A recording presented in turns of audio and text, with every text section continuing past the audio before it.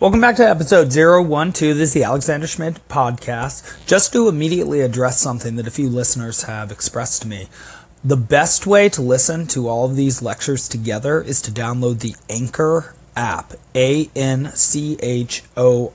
You can do it on Google Play or the iTunes Store for free. It's totally free, and it will give you updates on my show, on my lectures when they show up immediately, so that you don't have to go looking or check Facebook or something like that. And if you get into this story in this series of lectures, you may well want to do this because it will just make it easier for you to listen to a show that I'm sure you'll love.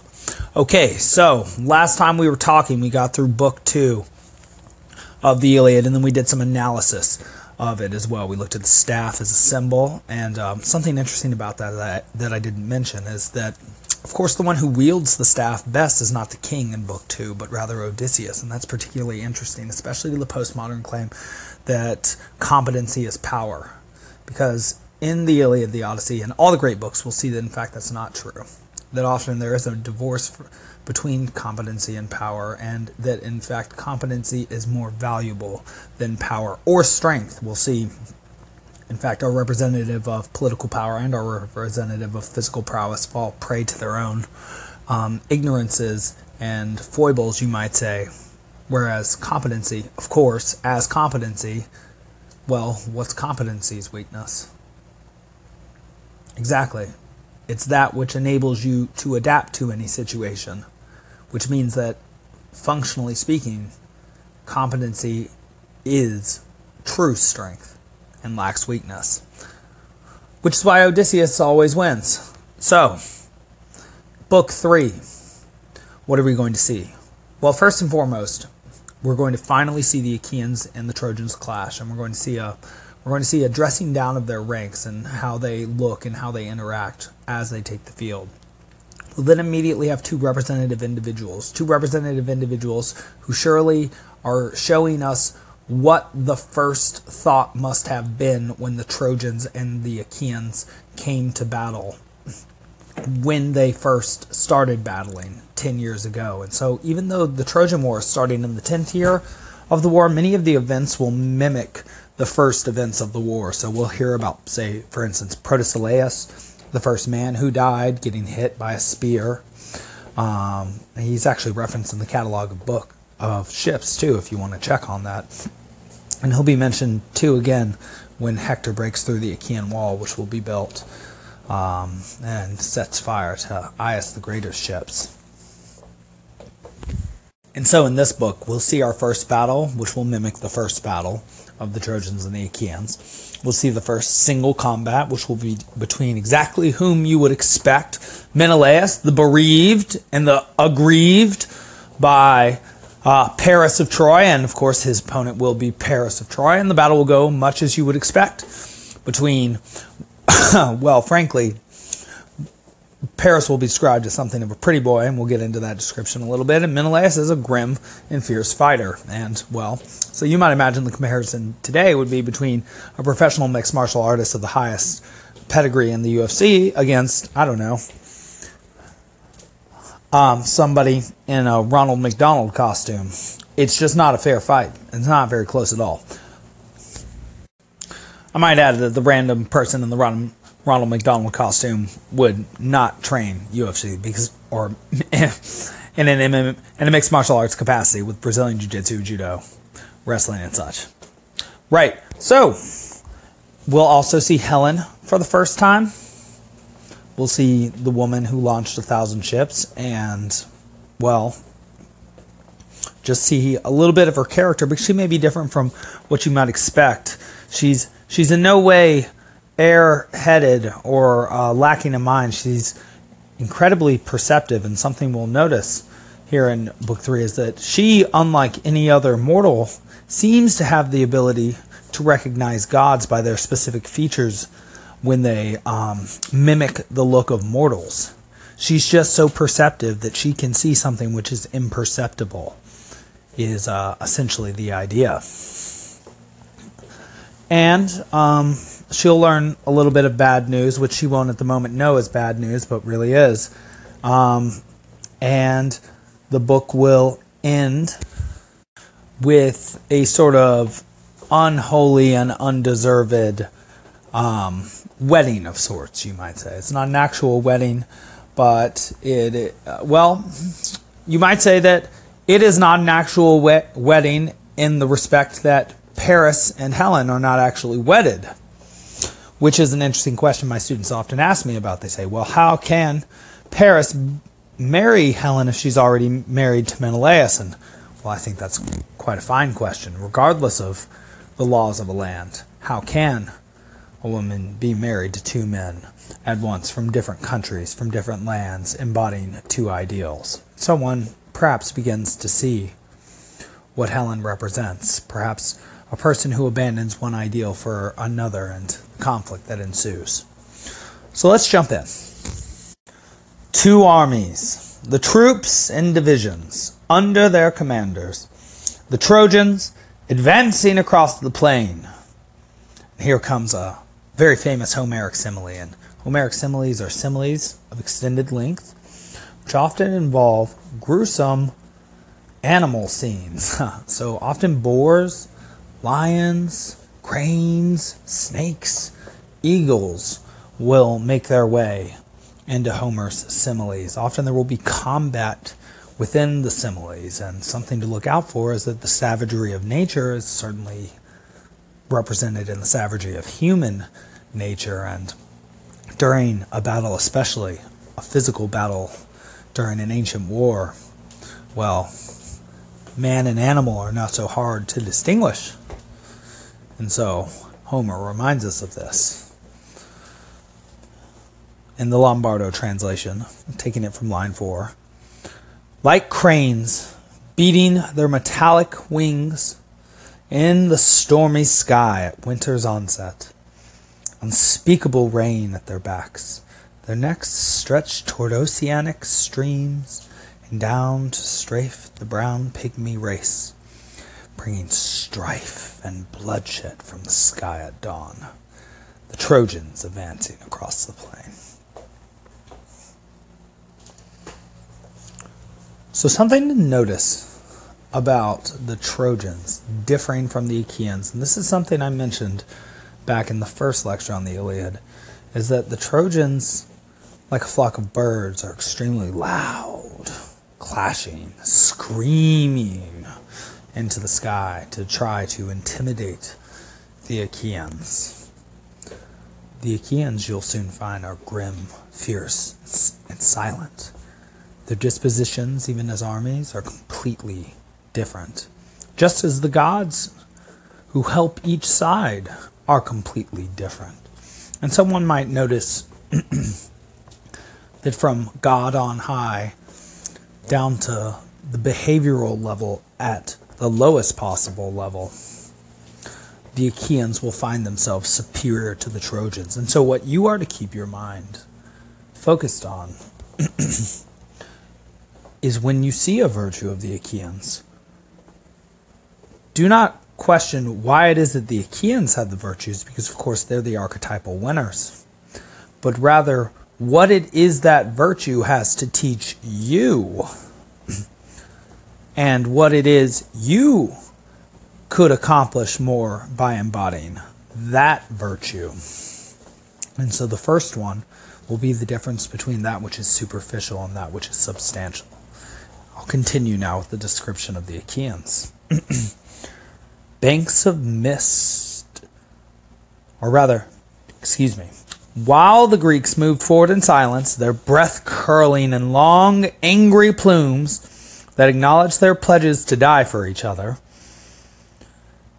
the simile begins. Banks of mist settle on mountain peaks and seep into the valleys. Shepherds dislike it, but for a thief it is better than night. And a man can only see as far as he can throw a stone. So we see, confirmed, that the Achaeans, called Greeks by Lombardo to upset me, we notice that the Achaeans, in their silence, are compared to thieves, but thieves who are entering an environment that plays to their advantage. And why would the Achaeans be compared to thieves. Well, the Achaeans are plundering pirates as far as the Trojans are concerned. They are come to another land to take back something which is theirs, but also everything else. It's not just Helen that the Achaeans have come to claim at this point. They'll be taking everything. Though the question of whether the Achaeans would leave with less will be broached. But ultimately the outcome will be a negative one. And the Achaeans will utterly destroy the Trojans. And that will be a theme that we pick up again in the Aeneid directly, and a theme that we discuss obliquely in a way, at least compared to the Aeneid, in the Odyssey. Of course, the Odyssey will deal with the after effects, the memories, the traumas of Troy, the effects on the men, their families, the world, after their actions have determined the course of history. Whereas the Aeneid will actually deal with the Trojans who have to survive and find a new home, and that will be none too easy a task for them either. So if the Odyssey shows the hardest path possible in life, well, then the Aeneid shows something even harder, which is, well, that's the sort of incredible thing humans have always had to do. And so as the Achaeans and the Trojans meet on the field of battle, Paris shows up in a leopard skin. And something I always mention when lecturing about this is that a leopard skin would have been none too common a thing to wear, and would have surely indicated his noble status. It indicates that he can hunt, and that he has leisure time to hunt, and that he's a talented hunter. But it's a leopard, so not with a dagger, but with a bow. Not with a spear, but with a bow. So he's a bowman. You know this. And he's not wearing any armor. Well, what does that tell you? That tells you that he's arrogant, that he's foolish, that he's superficial, that he's stupid, that he's careless. Because everybody wears armor. And especially the people that actually fight. And so what do you immediately know about him? That he's only there for the get-go, and that he won't finish. Because the real fighters are ready for a fight. And he's ready just to put on a show. And so he steps out in front of the Trojan ranks, and Menelaus catches a sight of him. And you might imagine that this is like Menelaus seeing a hot fudge sundae in front of himself after 12 hours of starvation. Because what more could Menelaus want to see in the midst of a battle than the object of all his hate and all Achaean hate present itself right in front of him? It must have felt like a gift from Zeus in that moment to him. And in fact, I imagine, though it does not say here, that he must have prayed and been thankful for that opportunity. And just to add emphasis to that point, to the food metaphor and the consummatory reward system mentioned earlier, here's actually the simile that describes Menelaus stalking Paris. Lines 27 to 31 in the Lombardo, Book 3. As a lion must feel when he finds the carcass of a stag or wild goat and, half-starving, consumes it greedily, even though hounds and hunters are swarming down on him. And so I don't know if I got caught off there, but what I was saying was that Menelaus saw what was essentially the best thing he could possibly see, and we understand that because we use a metaphor of, or rather a simile of, a wild animal half-starved eating a carcass of prey it would love to eat, which is, according to our representational capacity, the best thing we can possibly imagine. And that's why we interpret that sort of thing. Paris then gets described as seeing Menelaus, and this is how he reacts. Paris's blood turned milky when he saw him coming on, pale. And he faded back into the Trojan troops with cheeks as pale as if he had almost stepped on a poisonous snake in a mountain pass. Wow. I mean, just think about that. Just upon seeing Menelaus, Paris turns completely white, almost green, like somebody who almost steps on a snake barely notices it and jumps out of the way and thinks about what? How close to death they just were.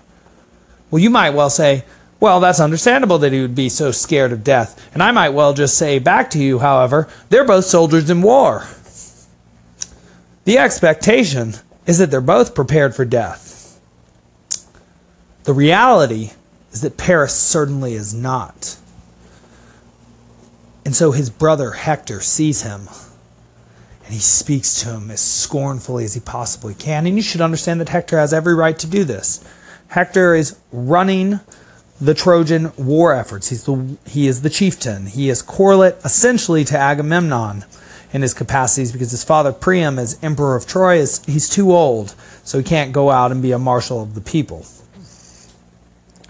Hector has a wife, he has a son, and he is the firstborn of Priam, so he will have the kingdom as well. He has every responsibility. Paris has none. And Hector has never, ever dishonored Troy, and has been a perfect son, dutiful in every way, and we'll see that in Book 6 and in Book 24 in much sadder form. Paris, all he ever did was get banished from Troy due to a prophecy that suggested that he would destroy Troy someday, just to come back one day with Helen of Sparta, and then to be followed by 1,000 Achaean ships that would destroy his people. They're the opposite sorts of guys. The sort that fix things, and the sort that break things. And so when Hector speaks to Paris, he has something to say. Paris, you desperate, womanizing, pretty boy. Lombardo translation, everybody. I wish you had never been born, or had died unmarried. Better that than this disgrace before the troops. Can't you just hear it? The long-haired Greeks chuckling and saying that our champion wins for good looks, but comes up short on offense and defense. Is this how you were when you got up a crew and sailed overseas, hobnobbed with a warrior caste in a foreign country, and sailed off with a beautiful woman with marriage ties to half of them? You're nothing but trouble for your father and your city, a joke to your enemies, an embarrassment to yourself. No, don't stand up to Menelaus. You might find out what kind of a man it is whose wife you're sleeping with. You think your lyre will help you? Or Aphrodite's gifts? Your hair? Your pretty face when you sprawl in the dust? It's the Trojans who are cowards. Or do you have long since been dressed out in stones for all the harm you've done? Now I have to say, being the sort of person who becomes a teacher of great books and great literature, and having also a podcast, you might imagine that I'm the sort of person that's talked far too much during the entirety of his life, and therefore been punished for it. Often with brutal verbal assaults that were completely deserved. Yes. And yet, nothing I have ever said or had said to me has ever come anywhere close to what Hector said to his own brother just now. But you should hear Paris's response. Because apparently, even the dagger of truth has no effect on whatever armor it is that he has, which isn't real armor, of course. That's only just, Hector. You've got a mind like an axe, always sharp. Making the skilled cut through a ship's beam, multiplying force. Nothing ever turns your edge. But don't throw golden Aphrodite's gifts in my face. We don't get to choose what the gods give us, And we can't just toss their gifts aside. He's mentioning how beautiful he is and the fact that women love him, by the way, when he says that. So, all right, if you want me to fight, fine. have the Trojans and the Greeks sit down, and Menelaus and I will square off in the middle to fight for Helen and all her possessions. Winner take all. And everyone else will swear oaths of friendship. You all to live here in the fertile Troad, and they to go back to bluegrass Argos and Achaea with its beautiful women. Hector liked what he heard. This line's about 65 to 80. Okay, so what did we just hear? Well, Paris is completely unabashed by what has been said to him by Hector. He doesn't mind at all, and in fact he has the impudence to speak back to Hector, his brother, his superior in every way, and say, well, man, don't hate me because I'm beautiful. I'm so good looking, and, that's not me, that's Aphrodite. And so maybe this whole war is because of Aphrodite and not because of Paris, is the implication there. And we can't actually address that. The mythology does suggest that Aphrodite has a major part to play in how the Trojan War starts. There's a whole sub-story that I may tell at some point about the Apple of Eris and how that leads to the judgment of Paris. And Paris will choose between the beauty of 3 goddesses, and all will cheat and offer him something. They will all attempt, knowing his lowly human nature and his subject to desire, they will attempt to goad him with bribes, and he will be offered political power by Hera. He will not accept it. Victory in battles and war by Athena. He doesn't care much for that. And the most beautiful woman imaginable by Aphrodite. And fool that he is, he imagines it is she that he will be with. But no. It's Helen. She's beautiful enough. It will just happen to be the case that she's taken. And so for his selfish love, which reminds me very much of the crown and Queen Elizabeth's uncle, for his selfish love, his entire people would fall. In any case, though, he makes a suggestion, a brash suggestion, indicating his superficial understanding of the situation and the consequences of it. He looks for the quick fix, a quick fix that will fix nothing for him and everything for everybody else, because he suggests that he fight Menelaus one-on-one. Everybody will agree to this. Why? Well, the Trojans hate Paris just as much as the Achaeans do, if not more. They love Hector. He's good. He's noble. He represents everything good about them. They hate Paris. He's lowly. He's chosen one woman from a foreign land over all his people. He's the worst. So they would love him to die. And then the Achaeans will go away, and they can be happy again, and he'll be gone, which means they'll actually possibly be even happier than before. The Achaeans want him dead for obvious reasons. Then they win. Go home. And they're good. And actually, the terms of the agreement to this one-on-one combat will stipulate that Paris will only give back Helen the things she stole from Sparta, because they did steal things as well, and some additional recompense for their time at the war. But, that's not so much. That's not that bad, honestly. It indicates, really, that there's not a lot of hate between the Trojans and the Achaeans specifically. In fact, you won't really even hear about that sort of emotion being applied to battle. Well, hate will stand on Odysseus' ship at one point. And well, there is a certain hate that the men seem to have for each other while they fight, but not a personal one in any way. We won't see a personal hate, really. We won't see somebody take it personally until Achilles retakes the field against Hector.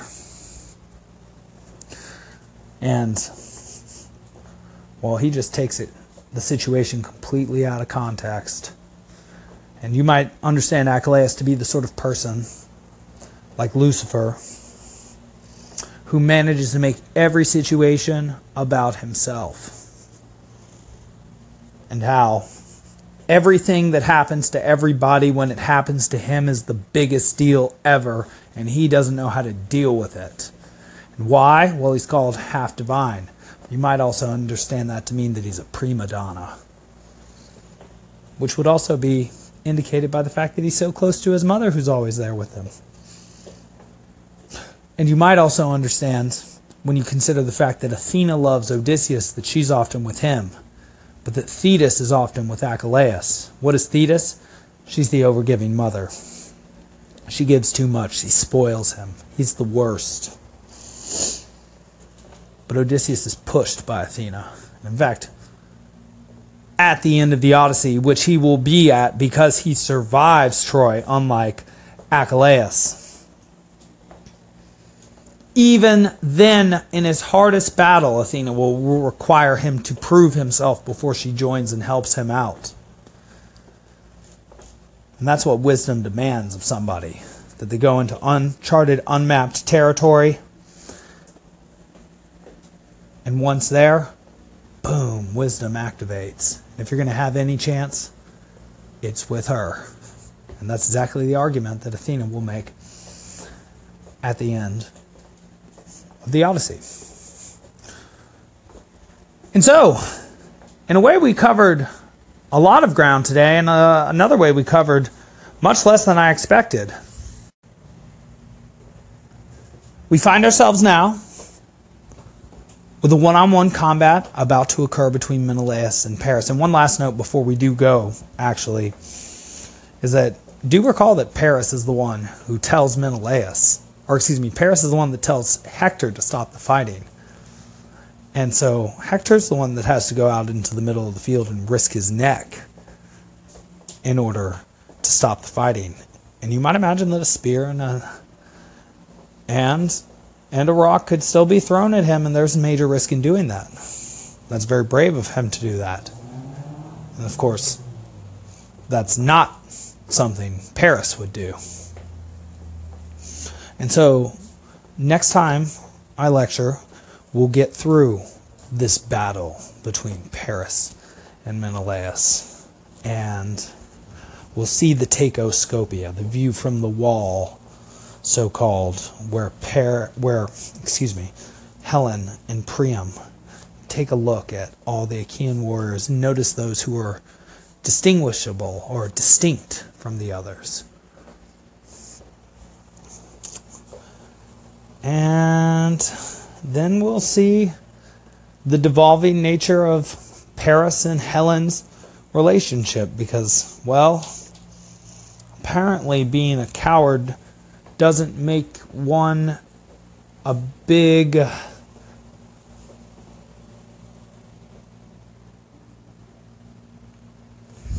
hit anywhere.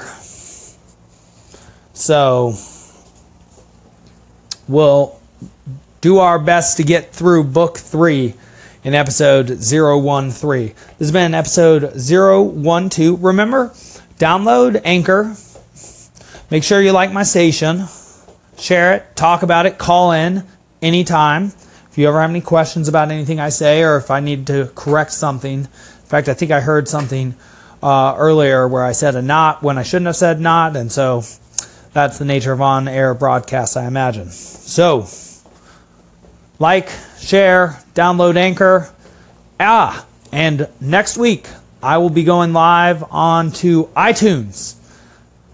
And I may have a new image to go with that, too. Tune in.